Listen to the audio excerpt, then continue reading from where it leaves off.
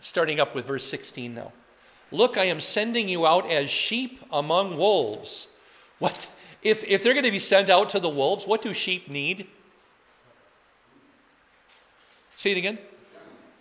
A shepherd, or protection, or a wall, or something, right? Armor, maybe, or whatever the sheep would need. And the shepherd is all of that. He is all of their protection. So sheep among wolves, be as shrewd as snakes and as innocent as doves. The word for shrewd is phronemus, which means really resourceful, using every tool at your disposal. That's shrewd. It's not shrewd in a negative sense, but shrewd in a, I think of Thurston Howell III as shrewd in kind of a negative, selfish sense for Gilligan's Island fans. Not everybody, I can't imagine this, but not everybody's a Gilligan's Island fan. But and then as innocent as doves, the word for innocent here really means unmixed or pure. Be as pure as or innocent as doves. So are they compatible? Can you be as shrewd as a snake and as innocent as a dove at the same time? Yeah. Who's the most famous person you can think of who did it? Well, Jesus. Yeah, exactly. Christ.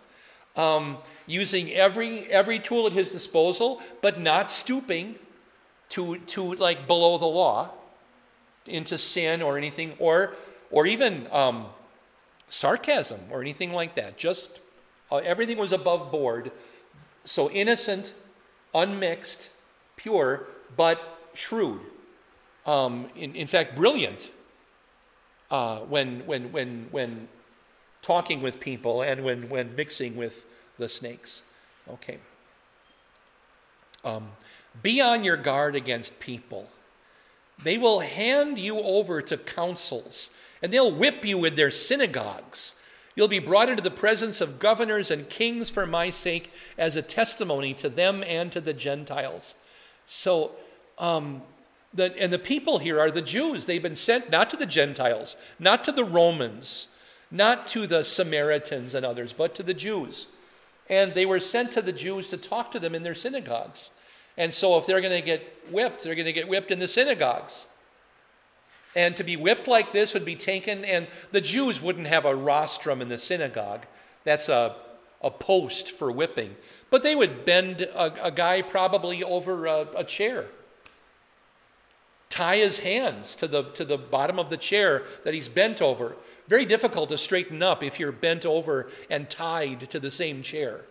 Especially if your feet are tied to it and your hand, maybe even hog-tied virtually.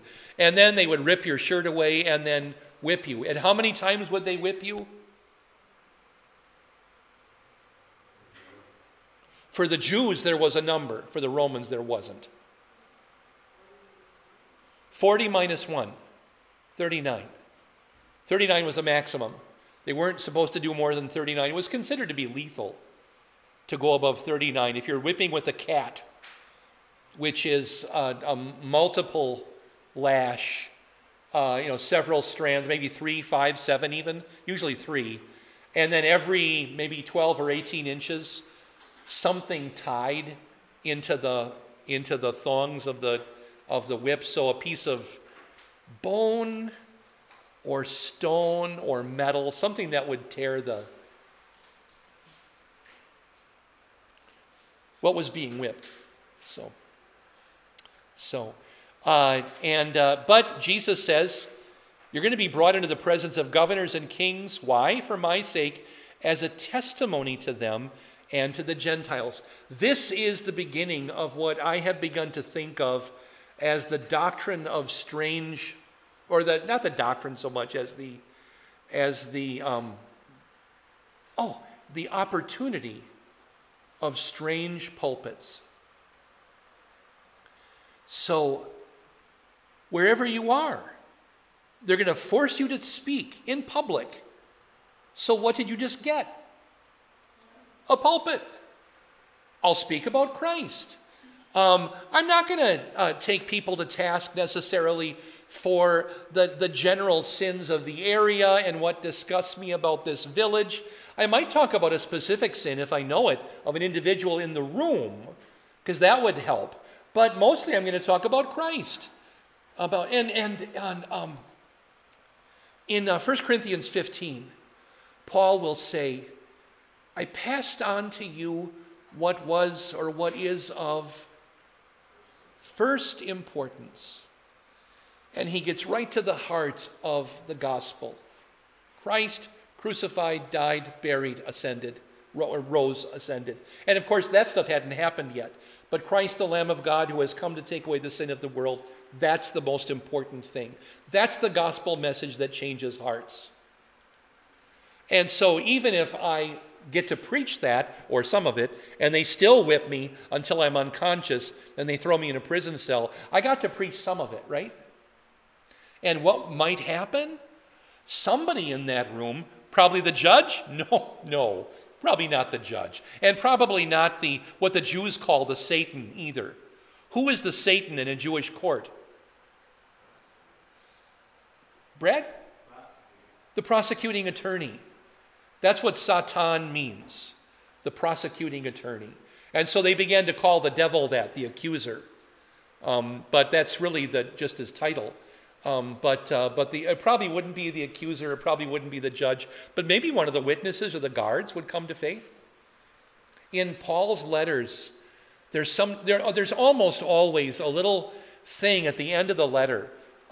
In Romans 16, 1 Corinthians 16, Galatians 6, Ephesians 6, Philippians 4, and so forth, where there's a little list of names. Greet my friends. Whatever their name, greet Molly and Marilee and Sandy and Karen and all the, except he uses probably male names, but I'm just thinking of my childhood friends. But greet all those people that you know, that I know, and sometimes it'll be, and greet this person from Caesar's household. So as you read through that kind of quickly, because it's just a list of names, there's a little story in there somewhere in that list of names. There's somebody in Caesar's household who got the gospel and who now has become a believer as well. How did that happen? Well, the opportunity of a strange pulpit probably is what happened there. Sometimes those strange pulpits are sinking ships. Somebody asks you to say something on the village square. Somebody wants to know where you got that power because you just healed their grandmother, or whatever happened. But use it. Use the opportunity to speak. How come you Wells people don't let everybody have communion? Isn't that unloving? What did you just get? An opportunity to speak. You got a question that has been asked. Therefore, answer the question. And take as long as you like. Well, in the beginning, God created the heavens and the earth. Go back as far as you want to. Or go to the Apostles' Creed. That's the easiest one. Go to the Creed and get through the second article and the third article and point out that all of these things relate to Christ, and we want people to understand that. And if you can remember the verses in 1 Corinthians 10 and 11 that talk about being careful about who we give communion to, because we don't want them taking the Lord's Supper to their detriment or to their judgment, that's based primarily on the teaching in the Creed, where we're told exactly what our faith is and what Christ did for us. Someone who doesn't believe that should not take the Lord's Supper until they understand it. And so we want to teach there. Fair enough? All right. By the way, I mentioned earlier in the previous half hour, when John wrote his 3 letters, do you remember what I said their primary aim was, the 3 letters of John? They're about fellowship. Yeah, church fellowship. In fact, there is no document in the New Testament that does not touch on the doctrine of church fellowship. Not one. They all confront, and 2nd and 3rd John are about nothing else practically. So who not to have fellowship with, who to have fellowship with, how to praise one another when we have correct fellowship, how to correct one another when we make a mistake in fellowship and so forth. And how do we declare fellowship with someone? We don't. Fellowship is not declared. Fellowship is discovered. We talk about the teachings of the Bible when we realize we believe and teach the same thing. We don't have a choice. We don't get to say, but I'm not going to have fellowship with you because you use a weird chalice in communion or something. We're going to say we're in fellowship. Isn't that great? That's how fellowship is really discovered. Okay. Whenever they hand you, okay, Jesus doesn't say if, does he? Wouldn't it be a different sentence if he had said if they hand you over? But he doesn't. He says whenever, not even when, but whenever, which is a way of saying that is every time, every single time they hand you over. Do not be worried about how you will respond or what you will say, because what you say will be given to you in that hour. So, do I have to spend hours poring over the outline of my response? No, it'll be given to me what to say. Don't worry about that. In fact, Jesus says, you will not be the one speaking, but the Spirit of your Father will be speaking through you. How many times in my life, and I really don't know the answer to this, somebody has said something to me after church. What's the the words that I in retrospect, I always think of jokingly as a lie. You know what words those are? Pastor, quick question. No. Maybe not a lie, but a mistaken idea. So, no, it won't be a quick question. But quick question, Pastor, and then whatever answer I came up with at the moment to answer them, and I might even have been thinking something like, my baby is 25 feet away, shaking that lampstand or that candelabra. I'm a little bit worried, and I'm talking to the person, but I'm also got one eye on one of my kids or whatever it is, and the things that you do. Or, hey, there's that delinquent I've been trying to get a hold of for 14 months, and she's got her hand on the push bar to leave the building. I would really like to say, excuse me, I got to chase that lady down. But you answer the question. And how many times has that person come to me later saying, Pastor, that I thought about that for a month after you, and that thank you so much for the wisdom of what you, and I'm like, well, I don't even know what I said. But it does come. It does come. Trust in your Sunday school faith, your good, solid childhood faith. And when in doubt, run to the creed and the Lord's Prayer. That's why Jesus gave us those things. Brother will hand over his brother to death, and a father will do the same with his child. Children will rise up against parents and have them put to death. Obviously, we have trouble here with the fourth commandment, but why would brother hand over his brother to death? What's the problem in the family?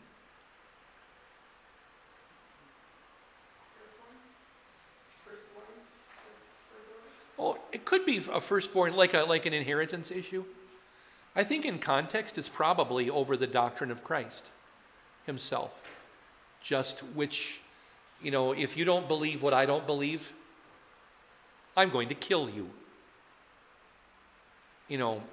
If you're adamant about resisting Christianity, what did Saul do before he became Paul? He attacked Christianity. He wanted to wipe it out. He became its greatest opponent. And then, one weekend trip up to Damascus later, and he becomes its greatest proponent. Stunned people.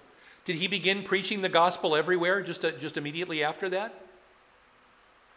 No. Do you remember the key phrase in Galatians that tells us how long Paul had to kind of cool it before people would accept him.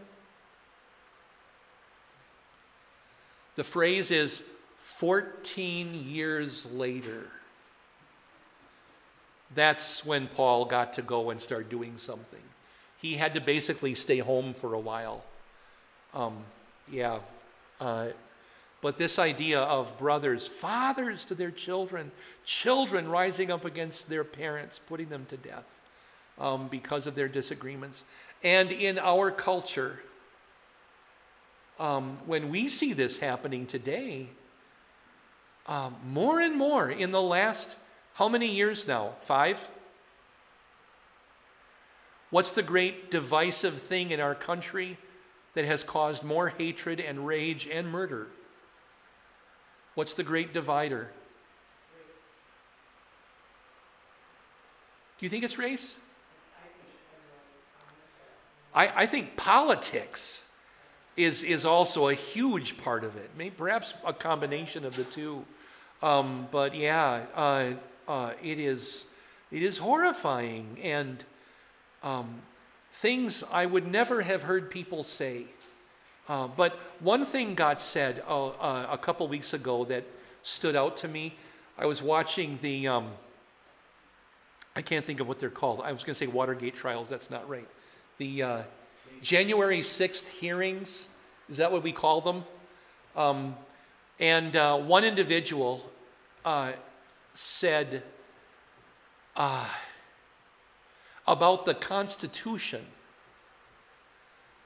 called it a divinely inspired document. I was so shocked by that.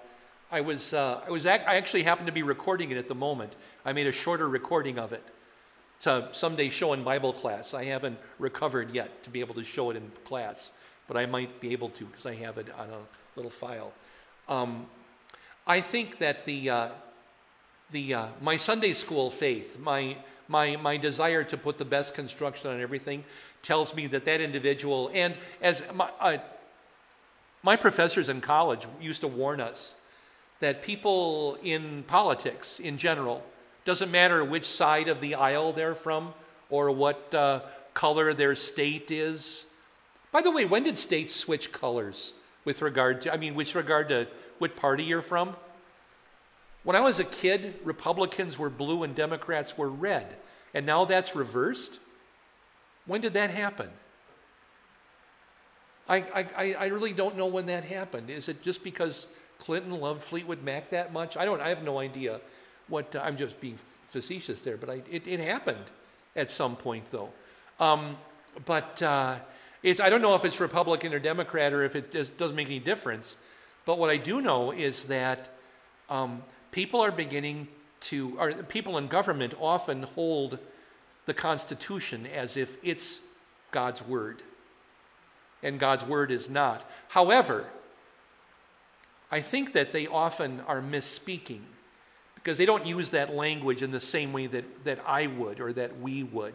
Dogmatically, I would never say that about anything except the holy word of God, the 66 inspired books of the Bible from Genesis to Malachi, from Matthew to Revelation. However, they're probably saying not God breathed with inspired, but maybe God smiled, approved of. God likes our Constitution as God has liked so many other official documents of other nations, perhaps. I don't know. I'm trying to put a good spin on that, but it is disturbing to me anyway. Yeah. I've always seen it boiled down to where worldliness is always in opposition to the church, which is reflected in the Bible. Say that whole sentence again, Mark. It all boils down to worldliness is always in opposition to godliness. Say, maybe it's my deafness. What is in opposition? That one word? Worldliness. Thank you. Worldliness. Yeah. Well, and that's what Jesus says. The world, it's here. You will be hated by all people because of my name. It's the next verse. But whoever endures to the end will be saved. Yeah. Yeah. It does disturb me more and more that in the realm of politics, I want to say two more things about that. People from all sides of the political spectrum are beginning more and more to say that their opponents are, what is the word that's often, they'll say hateful things about their opponents. If you don't agree with me, you're a nut job. Or you're crazy if you don't agree with everything that I say. That's what I'm hearing people from all different sides say all the time. And I think about the politicians of my youth, of my childhood, and they would try to work together. They would disagree about certain things, but kind of try to work together. We're not seeing any of that today. And our young people have never seen any of it. And it's very worrisome. I also want to say just that for many, many years, Pastor Sutton and I used to talk about this often. And we haven't really spoken about it as a new staff yet. It hasn't come up, but I think we probably should. But Pastor Sutton and I would constantly remind each other and agree that political views in and of themselves don't belong in the pulpit. Especially in a congregation like St. Paul's, where you might think you know what everybody's politics are, but you're probably only half right, because we really are divided just about evenly down the middle, sometimes right down the middle of a marriage or a cornfield, or the aisles at 3M or whatever it is, and I saw that, and therefore, what we want to do as pastors is encourage people to do their civic duty, but I also don't want to tell people what their civic duty is.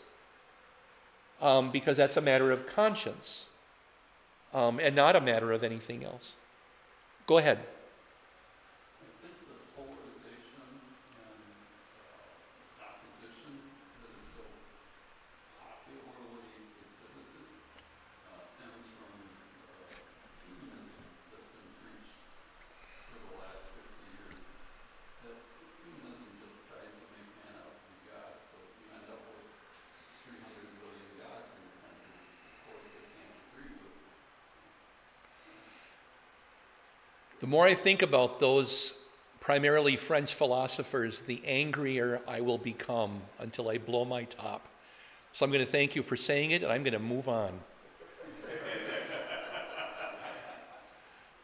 don't understand, but it's all right. Humanism has its origins in French theology. They were naughty men. I know what ring they're in now.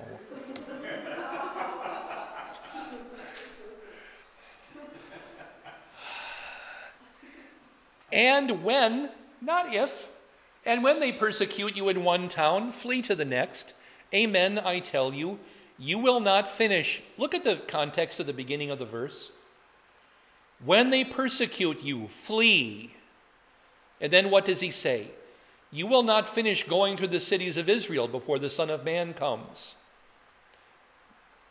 Finish going is the same way as saying you will not stop fleeing. That's what this verse is about.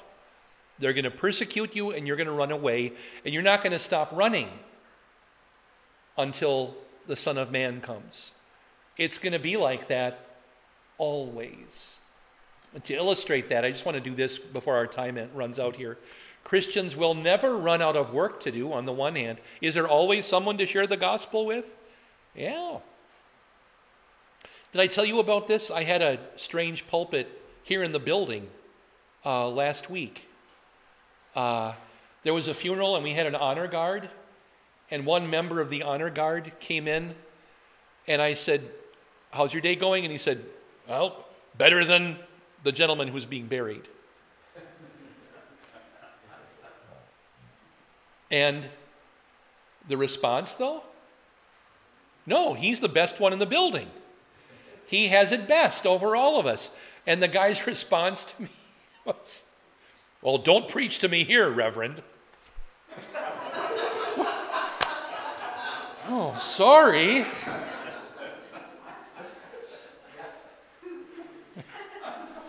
Okay.